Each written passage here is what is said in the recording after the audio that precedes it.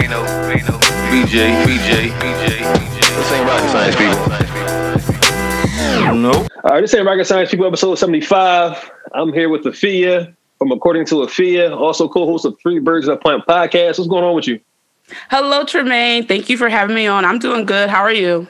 I'm doing well. So it's draft week. The name of this podcast will probably be Draft Day. As you can see, I'm dressed with my Eagles jersey on. Off mic, Afua and I were just talking about how this is actually my first time with the Eagles green back on. Well, not the Eagles green, but I've been wearing it inside out as a silent protest. For the record, I am still not happy with the team or the organization, but I'm just trying to be festive. I'm trying to get into the mood. I actually enjoy the draft. How do you feel about the draft? Oh, this is our holiday.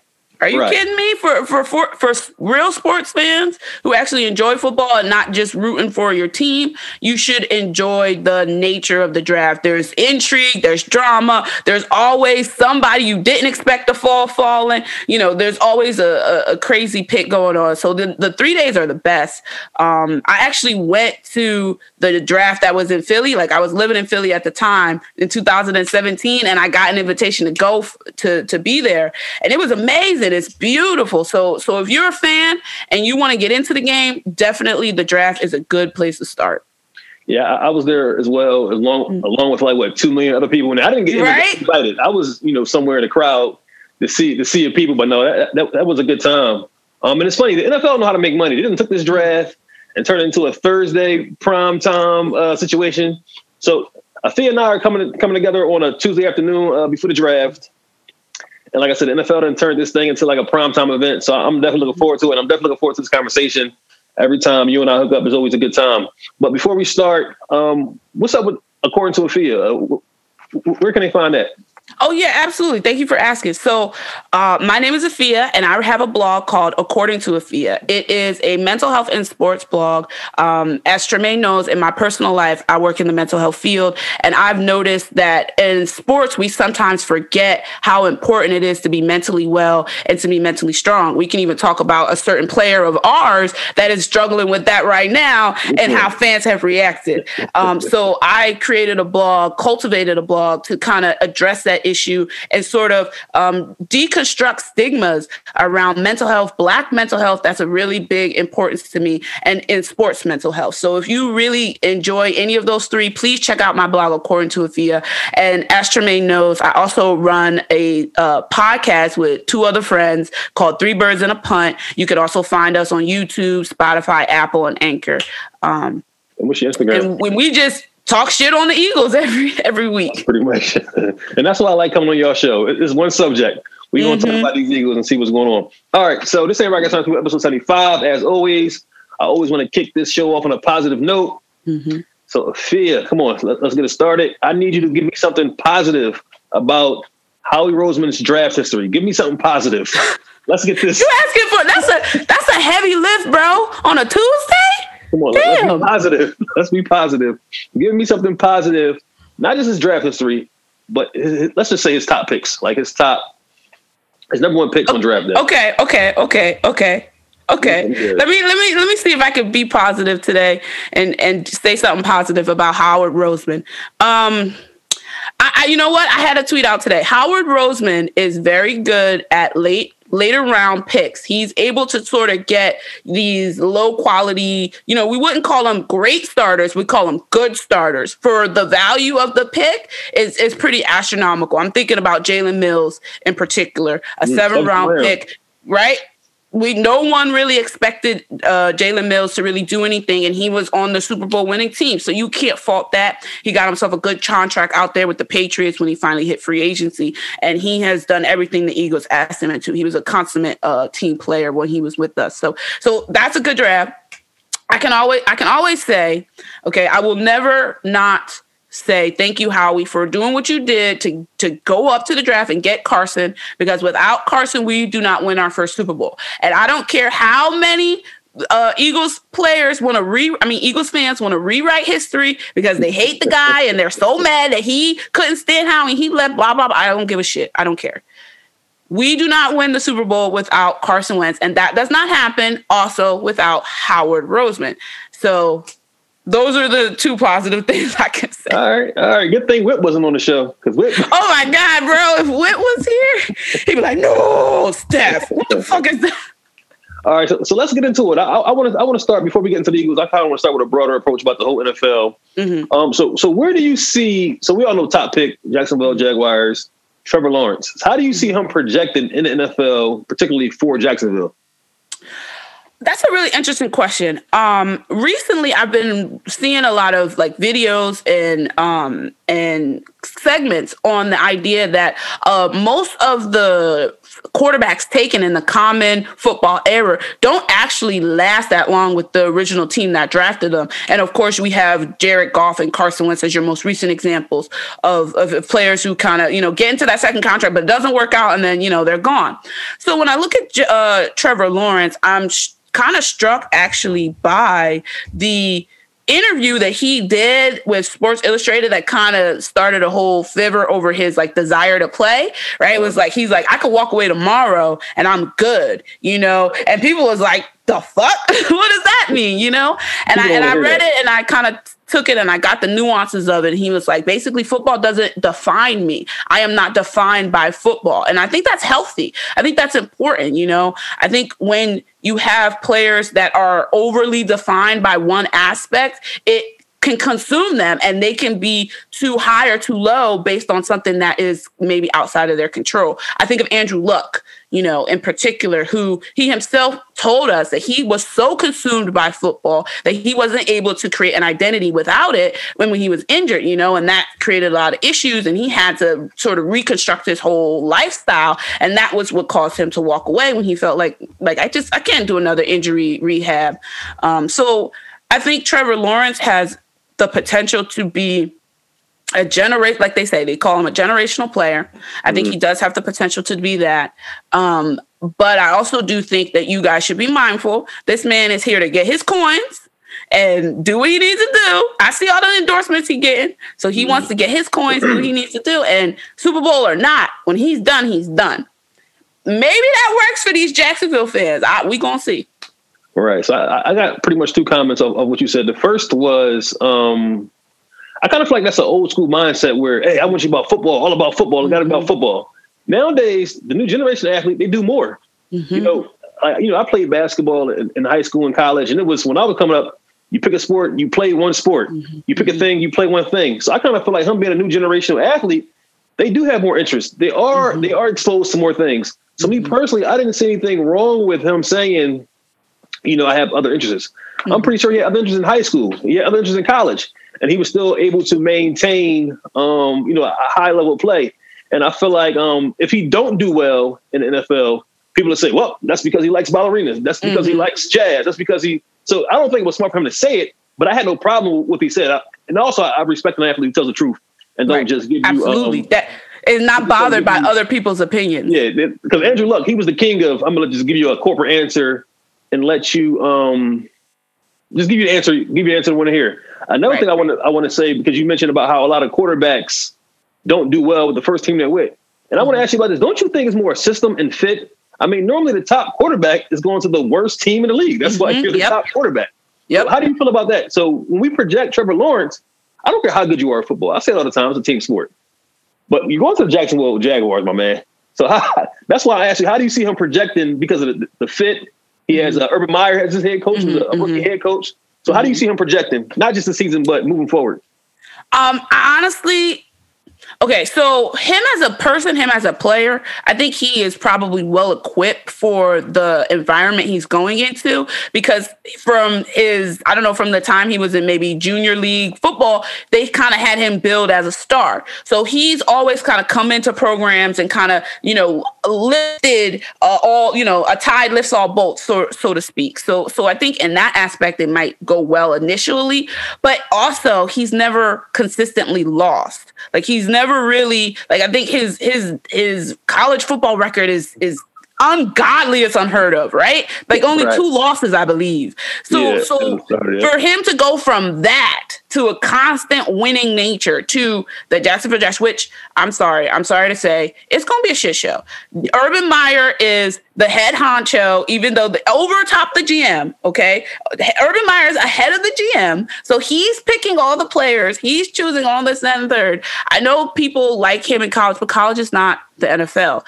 How many college football coaches have come to the NFL and crashed and burned? And I couldn't see the same thing happen to Urban Meyer because didn't he also have some thing in the background with his interpersonals or how he handles coaching and kind of, you know what I mean? So he tried to bring on a racist coach. He tried to bring on a racist coach.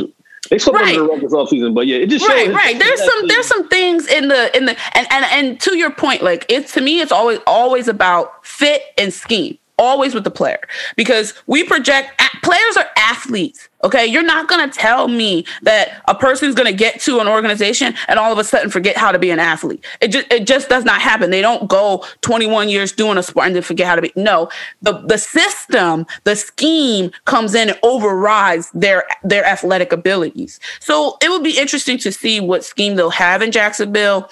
I know that when they were like, that 1 second away from going to the playoffs over Tom Brady, that was their zenith. That was when they were at their height, and they've been chasing that high ever since. So I think when you're chasing a high, it's going to be nothing but crash. Now I think about it, they fell apart the same way the Eagles did, except we actually won a Super Bowl that year. Correct. One thing about Trevor Lawrence, like you said, I mean, I've had eyes on him literally since he was in high school. Mm-hmm. So he's been a known product. We've seen this coming. He'll be the number 1 overall draft pick, which is the total opposite of this kid that's projected to go number 2, Zach Wilson. How do you feel about him first as a player? How do you see him? Yeah, how do you see him projecting in the NFL, especially for the Jets? Same situation. Nobody has been able to turn the Jets around. How do you see him projecting? First of all, for those who don't know, who don't follow me, I am a Justin Fields stan account. Okay, I need to preference whatever my comments on Zach Wilson has to be preference from the fact that I am a Justin Fields stan account. I don't want to cut you off, but I was going to get to him jumping. Okay, I know. Just for me, I can't talk Wilson without mentioning the fact that I think it's bullshit that Wilson is 2 above Justin Fields. Okay, so stick it to Wilson. I think that it is very interesting to me how quickly certain quarterbacks who don't necessarily have a pedigree get compared to people with pedigrees. Who are they comparing him to? Who are they comparing him to? You know what I'm talking about? Because he went to BYU, all of a sudden he's the next Steve Young. Okay. Okay, Jets. Roll the dice. I've been hearing Mahomes. I thought you were going to say Mahomes. Oh, no. What I was hearing is what I get a lot of comparisons for him is Steve Young, because Steve Young was a BYU quarterback. So they're like, well, you know, I don't, is it Division I, Division II, small school, whatever, right? Small school. And it came up and he was able to be, you know, so electric. So of course, the assumption, I guess, is because Steve Young do it, Zach Wilson could do it, I guess. And then they have all these profiles of him, you know, going out to California and doing DoorDash to pay for his training, as if that, again, you are trying to feel good me into believing this guy is going to be able to be the guy. And maybe that will work for Jets fans. But I'm definitely a little bit cautious because I feel like Joe Douglas, who's the GM for the Jets, was the director of player personnel for the Eagles when we chose Carson Wentz. So I'm thinking the same sort of dynamic, sort of small school, big fish in a small pond, going to a hypersensitive media market that is crazy about their football. It's going to be interesting for the kid. And I think, again, it's a quarterback league. We have outsized expectations for quarterbacks. Mm-hmm. Wilson was probably like fourth QB for me, if I'm going to be completely honest. But he's going to be the second one taken. That's crazy. That's crazy how that works. Mm-hmm. So I'm with you. I've been Trevor Lawrence, Justin Fields forever. I've liked Justin Fields ever since seeing him on that Netflix show. I think QB1. Correct. Right. So how do you feel about All right, so we can go to number 3. Number 3, they're saying going to be Mac Jones. So my question to you is, how do you feel about Mac Jones and Zach Wilson jumping Justin Fields? Do you think it's race related? Do you think it's politics? Because I just can't see how. It's absolutely racially related. Absolutely. There's no doubt in my mind that you have.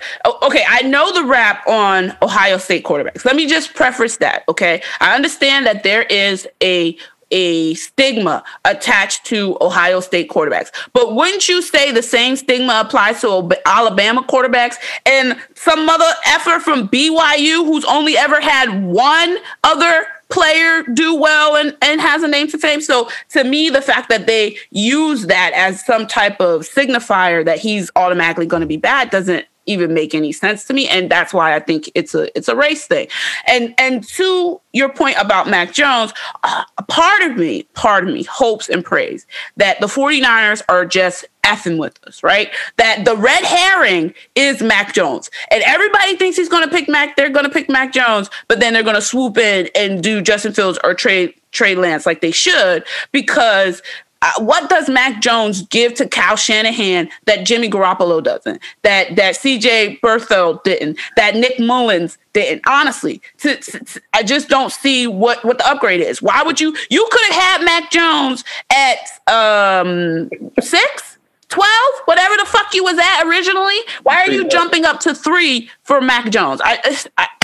It makes no sense to me. It's actually really upsetting too, because he has some off the field issues.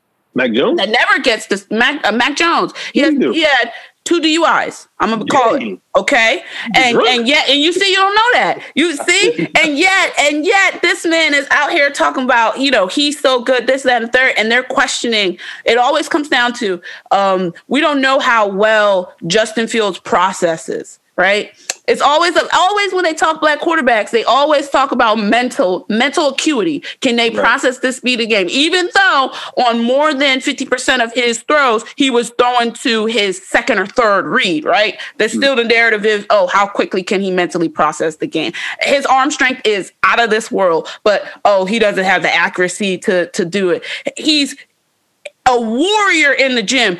We question his work ethic. We question his ability to stay on the field. This man broke his ribs in the champion playoff game and came back. And y'all questioning his makeup? Y'all questioning his mental fortitude?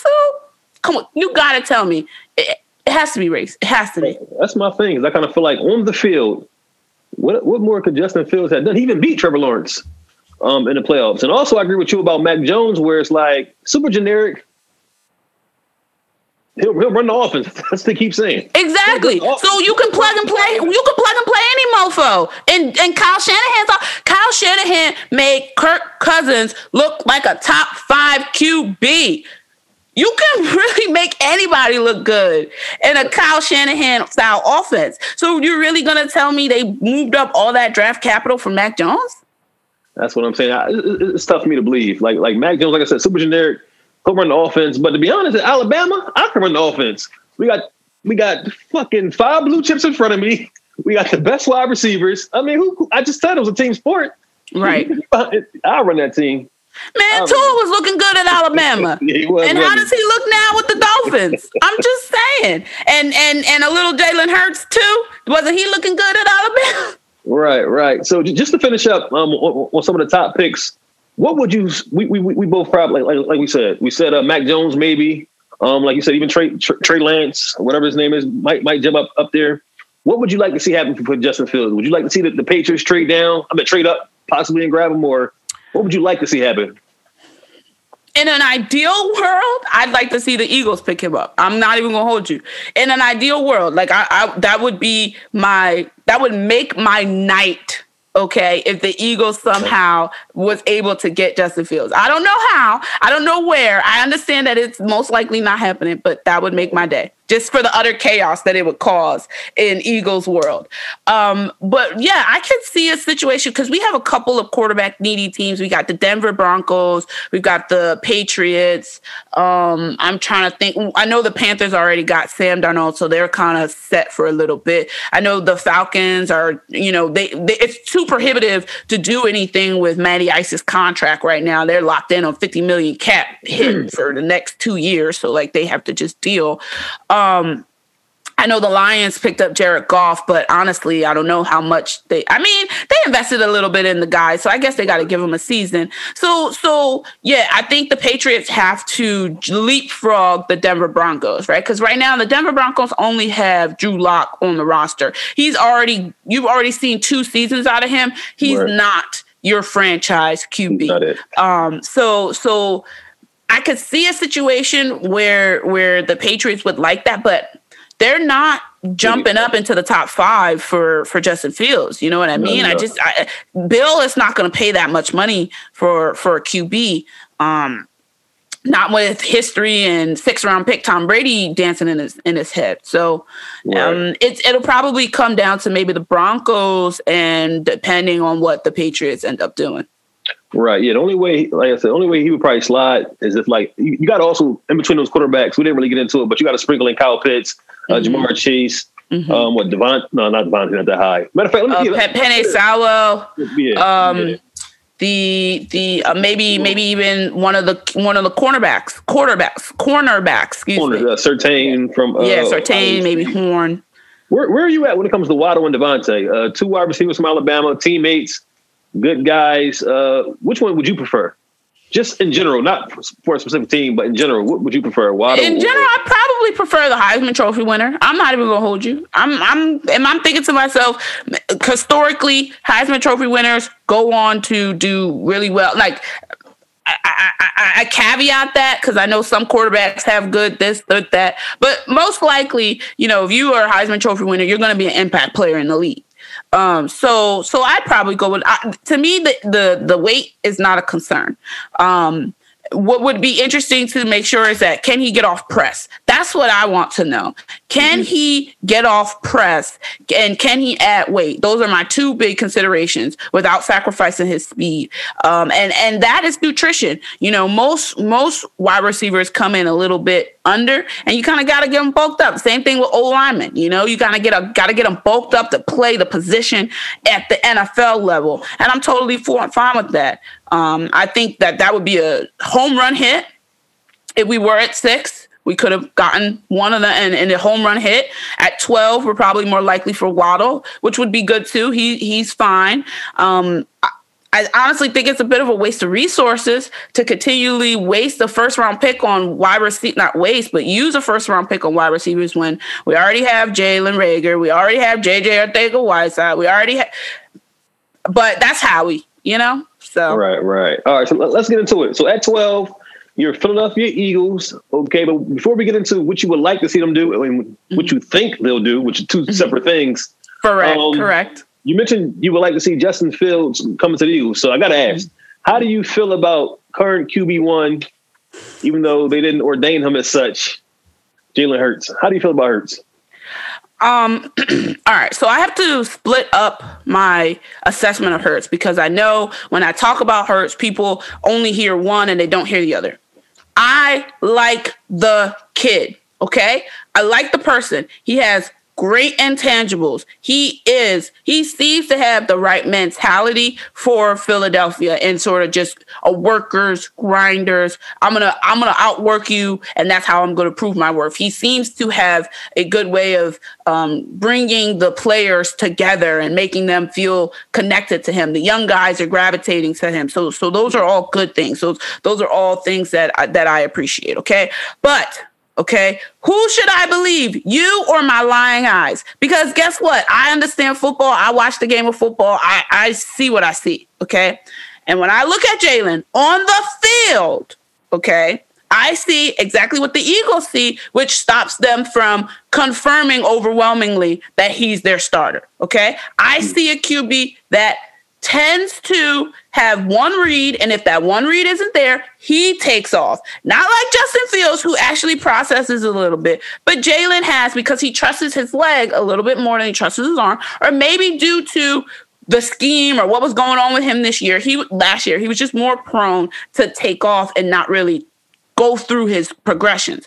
I also noticed that for Jalen, he has his ball. I understand we all say his arm strength is good, blah, blah, blah. But I've seen a couple of them throws that were just a little bit short, and they're hanging so long. You're like, that's not good, you know? So I have some sincere concerns about his ability to process, his escapability, which in the short term is great because you get great runs and that's always dynamic. But then the long term makes him more prone for injuries. I don't know how that hold up over a 16-game season. And then again, with his accuracy and arm placement, those are genuine concerns for me. Okay, so listen, but we're at 12 as of right now, and he's the quarterback along with what's my man that just came from Joe Baltimore? Flacco. I said from Baltimore. He's been somewhere else between them. Yeah, Joe Flacco. Mm-hmm. So we got Joe Flacco. We got Jalen Hurts in the QB room. I appreciate your opinion on Jalen Hurts, but it looks like right now he's going to be our quarterback. So with that being said, what would you like to see the Eagles do with this draft? Me personally, if we done got rid of Carson Wentz and our head coach, and now he's our quarterback, I would like to see us give him the best chance to succeed. Mm-hmm. Which basically means at this point, build the franchise around him. Now, I'm not saying sell future assets. I mean, we've actually gained some, next year, extra first round pick and stuff like that. But I don't say just send the man out there because, again, it's a team sport. It's a system. I keep saying it. He's going to look bad. Mm-hmm. So if we're going to pick the young man out there, I say let's build around him. Let's try to make him look good. Don't just send him out there just so next year you can say, well, told you it wouldn't work. Let's go grab a quarterback. Mm-hmm. So with all that being said, I don't really have a personal preference for the draft. I can get to that later in the conversation. What would you like to see them do? Would you like to see them stand behind him and try to make him look good, or what? So you bring up an interesting point about like what you would have wished they had, put the resources into Jalen. And to that, I would say, to me, if they had faith in Jalen, if they had confidence in his ability to kind of cement himself as the franchise starter, they wouldn't have moved back from 6 to 12, because there's a huge difference. We can't deny there's a huge difference between the 6th pick and the 12th pick. And I know that there have been reports that Howie's trying to climb back into the top 10. He really needs to get ahead of the Giants and the Cowboys, because if they pick a player that the Eagles fans had on their mind, the way that the fans heads will explode Howie needs to leapfrog them guys. So I know he's like calling and trying and making sure for whichever player they're trying to get. But in my estimation, what they decided on doing, and honestly it's probably what a lot of teams decided to do, is saying this draft 2021 is a bit of a crapshoot because of COVID. There wasn't the combine. They didn't get the medical invitations. They didn't get as much information as they usually get when they're making these picks. So more than ever, they're going to be really just shooting fish in a barrel. So the Eagles are making an estimation of this year isn't our year. This year is an evaluation year of the team currently that we have. We're going to be infusing the roster with young players. We have 11 picks this draft, 9 picks in 2022. We'll probably end up with more than 9 picks in 2022. I think, honestly, they're gearing up to say that 2022 is our shoot for the moon year. Like, we're taking off in that. So to me, I don't have too much energy invested in this season because I don't feel like the Eagles have too much energy invested in the season. Specifically when it comes to the 12th pick, like you said, there's what I'd like them to do, and that's what I think the Eagles would do. What I'd like the Eagles to do is pick an impact player that is going to go on the field and, as you say, help Jalen immediately. So that would be either a wide receiver or a cornerback, because our defense is pretty mid, and Darius Slay has nobody over there on the other side to help him. And we're facing premier wide receivers from the Washington football team, the Dallas Cowboys, and, okay, you could say the Giants. So we really have to get ourselves an elite cornerback to lock down the position for 10 years. So I would really like to see either Horn or Patrick Surtain if we're doing defense. And then if offense, I'd like to see Waddle. And maybe if Smith is there, take Smith, okay? That's what I'd like to see. What will happen? What will happen if he... What will happen when Howie Roseman is running the draft is he's going to look down the list and be like, let's take an O-lineman. And let me tell you, there's 2 O-linemen that he's going to be salivating over. It's going to be Penei Sewell and that Slater guy.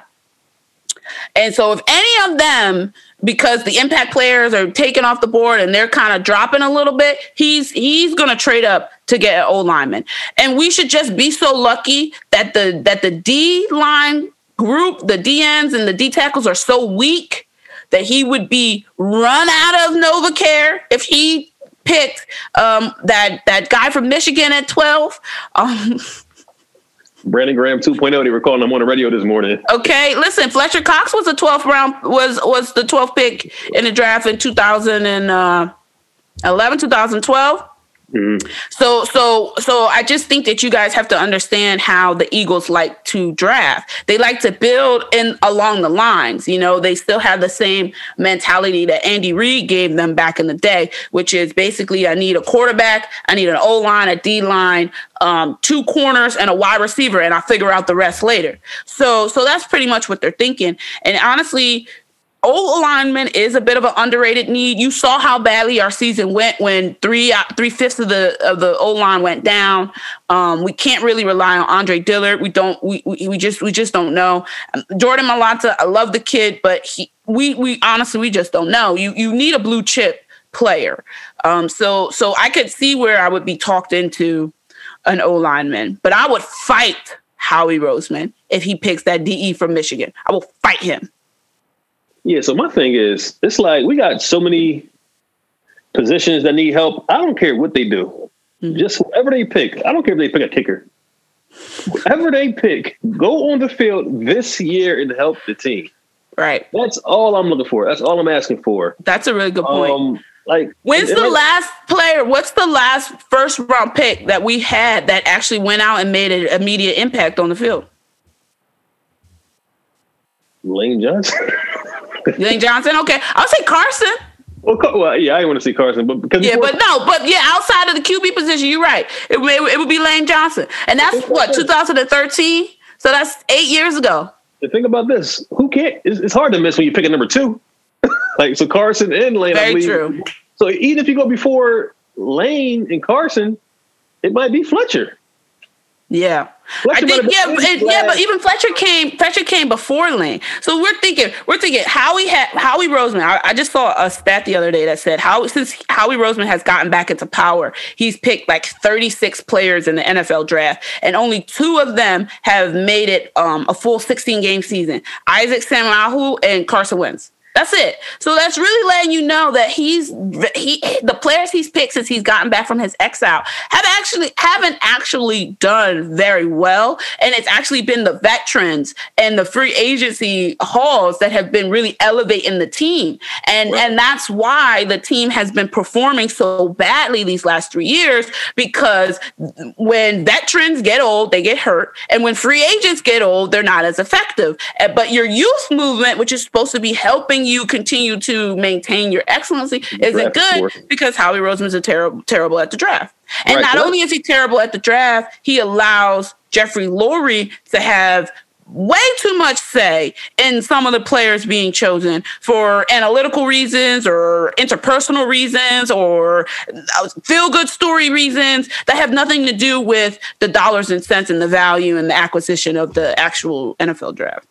Right. So that's actually one of the positive things I would say about Howie Roseman is about how he does late in the draft or doing free agents or maybe making some trades. Mm-hmm. I always felt like if he mixed that part of his game in with drafting, you ain't got to be the greatest drafter, because at the end of the day, we're from the Eagles fans, so we harp on what happened with the Eagles. But all these teams be blowing their first round picks. It's true. But just not as bad. So I always felt like if he was just picked a little bit better in the first round, along with what he does in later rounds, I kind of feel like we'd be in a better place. The whole team wouldn't be 32 and older. Right. I think it's just genuinely like he tends to, I think, pit departments against each other rather than making it a collaborative. Like they say, they're always preaching how collaborative things are at the NovaCare. And that's how you know they're selling you a bunch of BS. Okay. Whenever they tell you, I'm telling you right now, as an Eagles fan, I have been an Eagles fan since 2004. I have gone through Andy. I've gone through Chip. I've gone through Doug. And now we're here with Mr. Sirianni.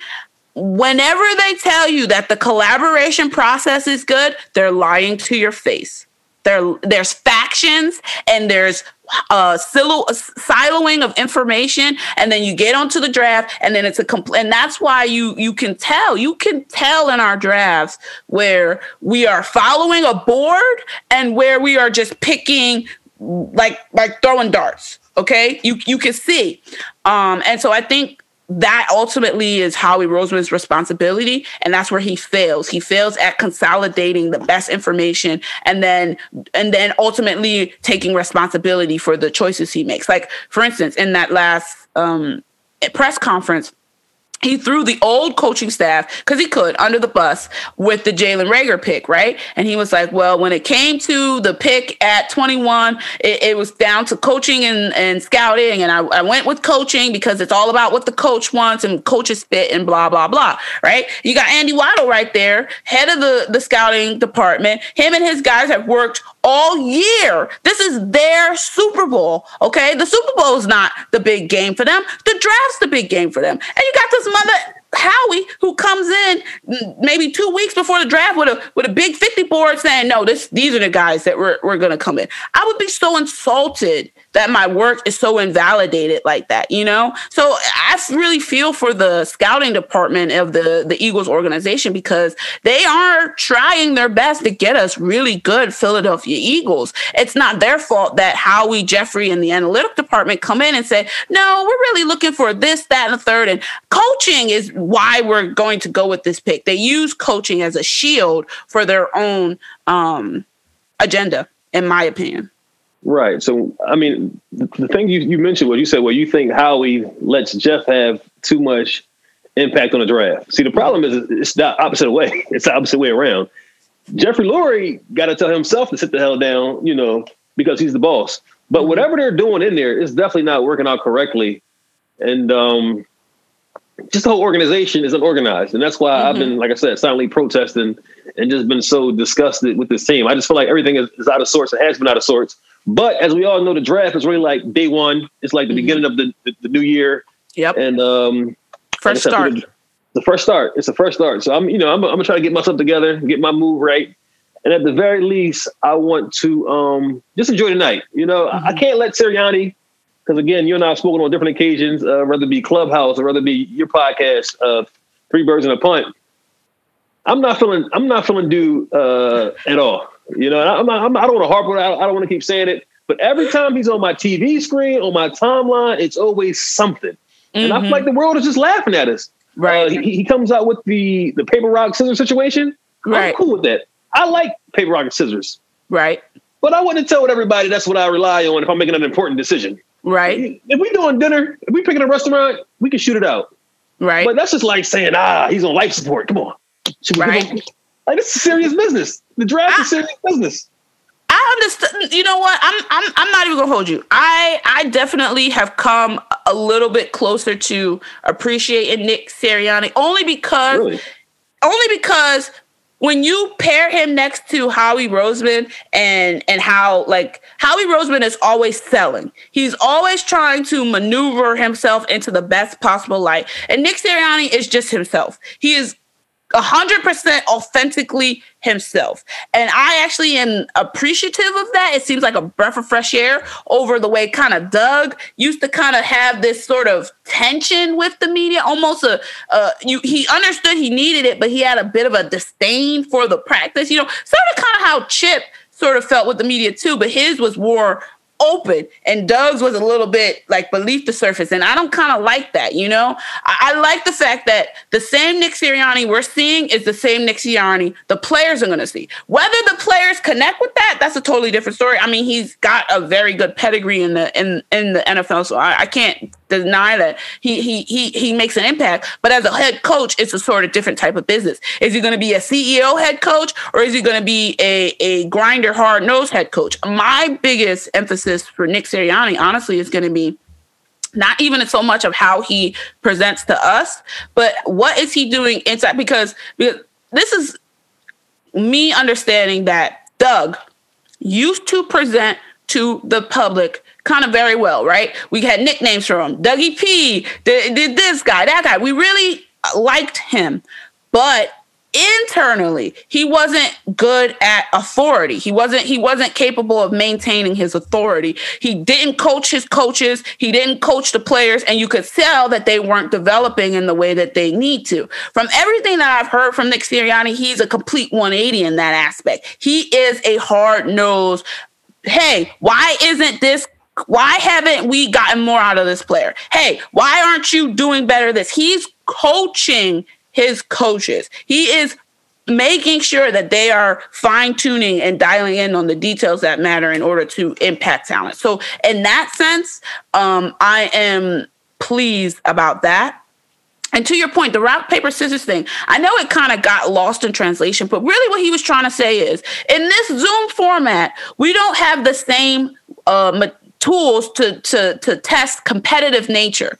But if you're a competitive person, it doesn't matter what game we're playing. We could be even playing, I did rock, paper, scissors with them. That was my thing because to me, I'm a competitive guy. I just thought something simple. Other coaches chose more higher functioning level tests for these players. But for me, it was just a very simple game. I just wanted to see, are you going to get mad if you lose? Are you going to get competitive? And I understand that to a certain point, you know, because he had his whole criteria, and one of his criteria is how competitive the players are. Right. And so he's a competitive guy. I can definitely understand that if we don't draft players with the same intensity as him, they're going to be run down by his energy. No, I feel that 100%. Every time I talk to you and every time we connect, I do feel like you sell me more and more on that guy. I think for me, it's just the whole high school Harry attitude thing. Mm-hmm. That's how a gym teacher is like, come on, guys. Right. That's what I'm saying. I don't know how that rah-rah will translate, but he has been in the business for over a decade or so. So obviously it has, as a head coach, I don't know. But as a position coach, he clearly was able to get the job done. All right. Well, like I said, every time I talk to you, you definitely make me feel better and better about the guy. But then I see him and I'm like, man. No, I get you. I had to kind of like tone down his intensity in my head so I could listen to his words.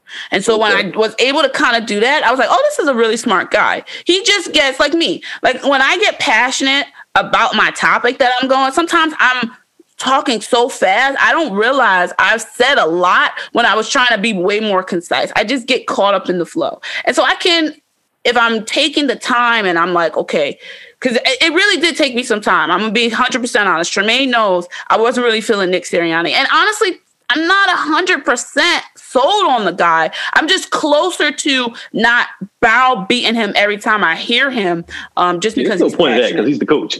Right. There's no point of beating him down because he's the coach, and regardless, we're going to watch as fans. Now, early in the pod, I know you said you're not really putting much energy into the Eagles this year because you feel like, first of all, they're not putting that much energy into it, and you kind of feel like this year won't go that well record-wise. So what would be a successful 2021 season for you? Like, how are you gauging it? That is a really great question. Honestly, I was just going to vibe out this season. I was going to laugh at everything because honestly, it's comical to me that the Eagles still walk around like their shit don't stink when they really have been showing their asses for the last 3.5 seasons. So it's just funny to me that we still kind of walk around like big man on campus mode when we haven't even sniffed out anything since 2017. But a successful season to me would be if Jalen were able to solidify himself as a starter. That would be a successful season to me. I'm not so much worried about the win-loss record because there's just too many holes, and Howie Roseman's not good at the draft, and I would really probably wait until training camp before I would actually be like closer to giving like a solid concrete answer. But just in general, if Jalen can make it through 16 games with his style of play, that would really show me something, because I honestly don't think he can. And whenever I see Jalen, I'm sometimes taken back to Mike Vick and how electric and exciting and crazy that whole thing was. But then once he started getting injured, it just wasn't as fun anymore. You know, it was just like, damn, like another injury. Damn, another injury. You know, so yeah, that's exactly how it was. Right. So I don't know. I just can't help but see that aspect in Jalen. Hopefully I'm wrong, but when you're a running QB, you have to be ready for the hits, especially nowadays. You know, they really trying to punish running QBs. Yeah, I know for me, I'm with you. It's not really a win-loss record thing with me. Me personally, I just want to see the organization get more organized. I want to see whatever moves we make sense. And I want to see whatever moves we make seem like they're building on top of each other to build a foundation so we can move in one direction. So basically, I'm starting at the bottom. I just want to see this team making some progress moving forward. So even whatever, like I said, whatever we do in the draft, I just hope it makes sense. And I hope it is a step in the right direction to move the draft forward. Now, like you, I didn't really enjoy last season. I was super disconnected, especially not being able to go to the games and having to watch it here. It was almost a distraction. Since I'm here, I'm home, I got my friends here, I got all the food, we got liquor. If I was watching these games at the game, I would have really hated last season. But really, I can honestly say my highlight of last season was hanging out with my friends and being in the crib. And I kind of feel like what that did to me this year let me know that I ain't got to go to every game. You know, because I used to swear I had to be at the link every game. Right. And I would hit a couple of away games. You know, so next year I'm not buying nothing new. I'm not spending money. I'm guessing by then, you know, the stadiums will be open. I'm not going to every game. If I do go to a game, it'll be an away game, because we're not, like you said, we walk around big man on campus. We got the highest tickets in the league. We got the highest tickets in the league. And like you said, we haven't done anything since 2017. So like I said, I agree with you. I just want to see this team moving in the right direction. But in the back of my mind, and I kind of spoke about this with a guest a couple weeks ago, we are the Philadelphia Eagles. In my lifetime and through my fan experience, we're never this terrible back to back. Like when we had our dream team year, or when we had a down year, we was always able to bounce back.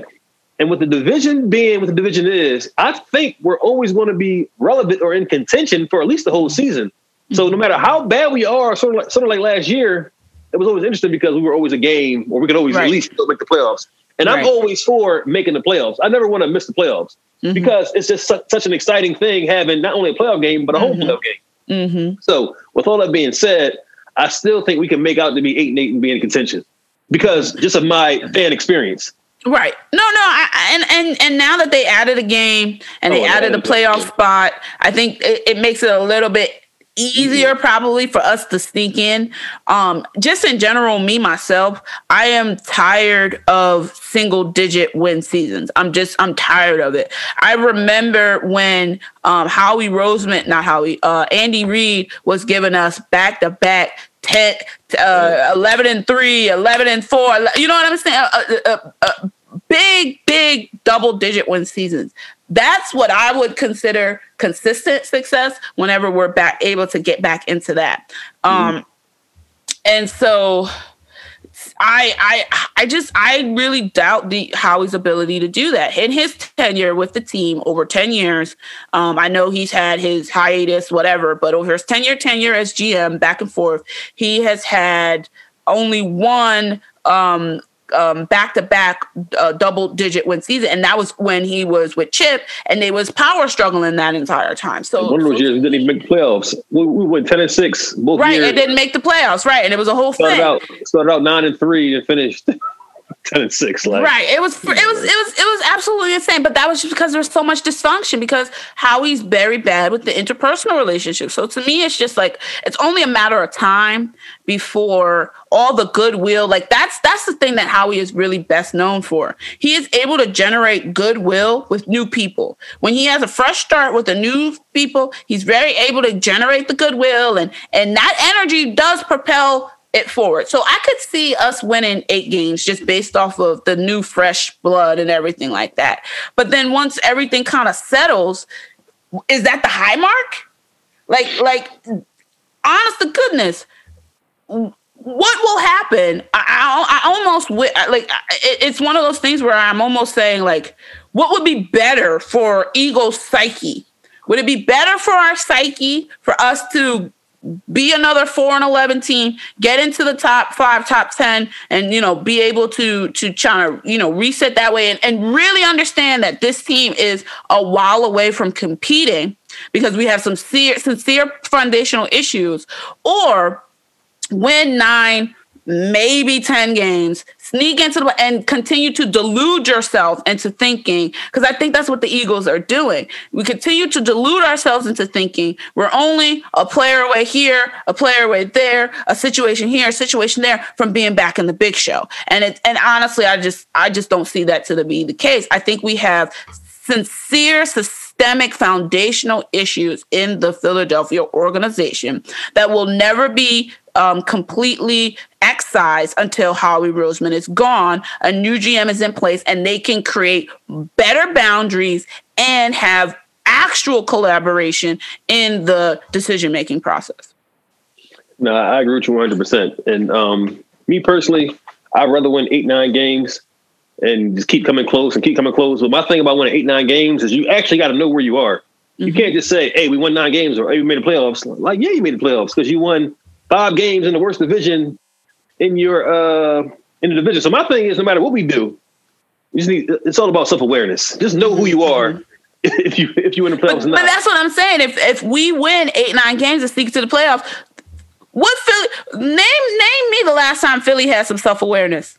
Well, that's true too. But at the end of the day, you like everybody else, you just want Howie fired. So some people would rather us go 3-13. Right. No, whatever it takes. For real. If because I know for a fact, and this is something that you mentioned, the fact that, you know, no fans in the stands, so it kind of changed the dynamic of the atmosphere of watching games. I know for a fact, had there been fans in the stands for that 4-11-1 season, Howie Roseman would not have his job.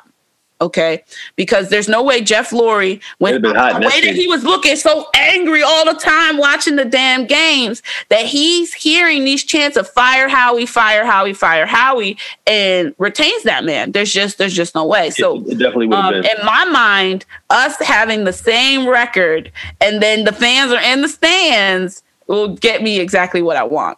Yeah, you want that man fired. All right, before I get you out of here, I want him going so bad. Before I get you out of here, we're going to play a quick game. And like I said, it's only April. It's the Tuesday for the draft. I'm about to go through the schedule. And you tell me win or loss. That's all I want to hear. Okay. I want to hear. We'll see where we end up at. I'm going to go through first the home games because the schedule actually comes out, what? May 12th. May 12th. Mm-hmm. Okay, so we don't know when these games are, but we're going to just go through home and away. So we're going to start with home. Cowboys. Win. Giants. Win. Washington. Loss. These are all home. Okay. Mm-hmm. So 2-1. Kansas City. Loss. 2-2. Chargers. Loss. 2-3. Saints. Win. Beat them last year. They ain't having that again. Okay, you say win? 3-2. You said it's a home game, right? The home game, yep. They don't have no quarterback, so that's why I like win. All right, so we at 2-3. Mm-hmm. San Fran at home. San Fran. We're not betting no money. Win. We got San Fran's number. Depending on their QB. You acting like we betting money or something, girl. I'm really trying to give it my full thought process because I'm thinking to myself, wait a minute, I already gave us 4 wins. I guess they're losing the rest. Tampa at the crib. Tampa at home. Oh, lost. All right, so you got us going 4-4 at home. Yeah. All right, so here we go. Away games, Cowboys. 1 win, 1 loss, so that's a loss. Okay, Giants. We're winning all the Giants games. I don't fear the Giants ever win. Okay, Washington. If Ryan Fitzpatrick is still the QB, loss. Damn, okay. So you got it. Ryan Fitzpatrick has our number. I'm just saying, just being honest. I was there at that game too, down there in Tampa. I was there. I was there at that game too, bro. That was terrible. I was so mad. He started out the 65-yard bomb to Deshaun. I said, man, yeah, I was like, shit, it's gonna be a long day, bro. And then in the Dolphins game, because I live in Miami, so I was there at the Dolphins game where we was whooping that ass. Yeah, okay, and then the motherfucker came back. The wheels fell off that thing. Oh, I was disgusted. All right, so you got us beating Dallas, beating the Giants. So that's 2-0 at home. You said Washington 2-1 because of Fitzpatrick. No. I have a split in Dallas, so 1 win, 1 loss. I'm going through the wayside right now. Oh, okay, I see. So 2-1 with the loss to Washington. Atlanta. If somebody got a number, shit. Loss. Atlanta. 2-2 in a row so far. Carolina. Win. 3-2. Denver. Win, depending on the QB. 4-2. Detroit. Loss.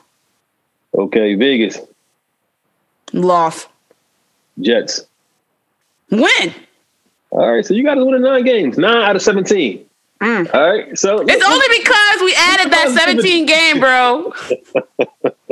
And the crazy thing about this division, I think you got us going like, I think you said maybe 2 losses in the division. So we should be there. So yeah. Because I'm gonna be honest. Look, at the end of the day, I'm an Eagles fan. Okay, I might shit on my team, but I'm also gonna be protecting them. You know. So to me, I think the Washington. I think we'll lose 3 division games. We'll lose 1 Cowboys game, and we'll lose both of the Washington football game. But I don't fear the Giants. I've never feared the Giants. Yeah, I'm a little older than you. My lifetime, we've been whooping their ass my whole life, so I'm never really worried about the Giants. So correct. We have been whooping their ass. Even with Eli Manning, who is the greatest quarterback they ever had, we was whooping that ass. So I just don't fear them. Mm-hmm. All right, Afua, I appreciate you for coming on.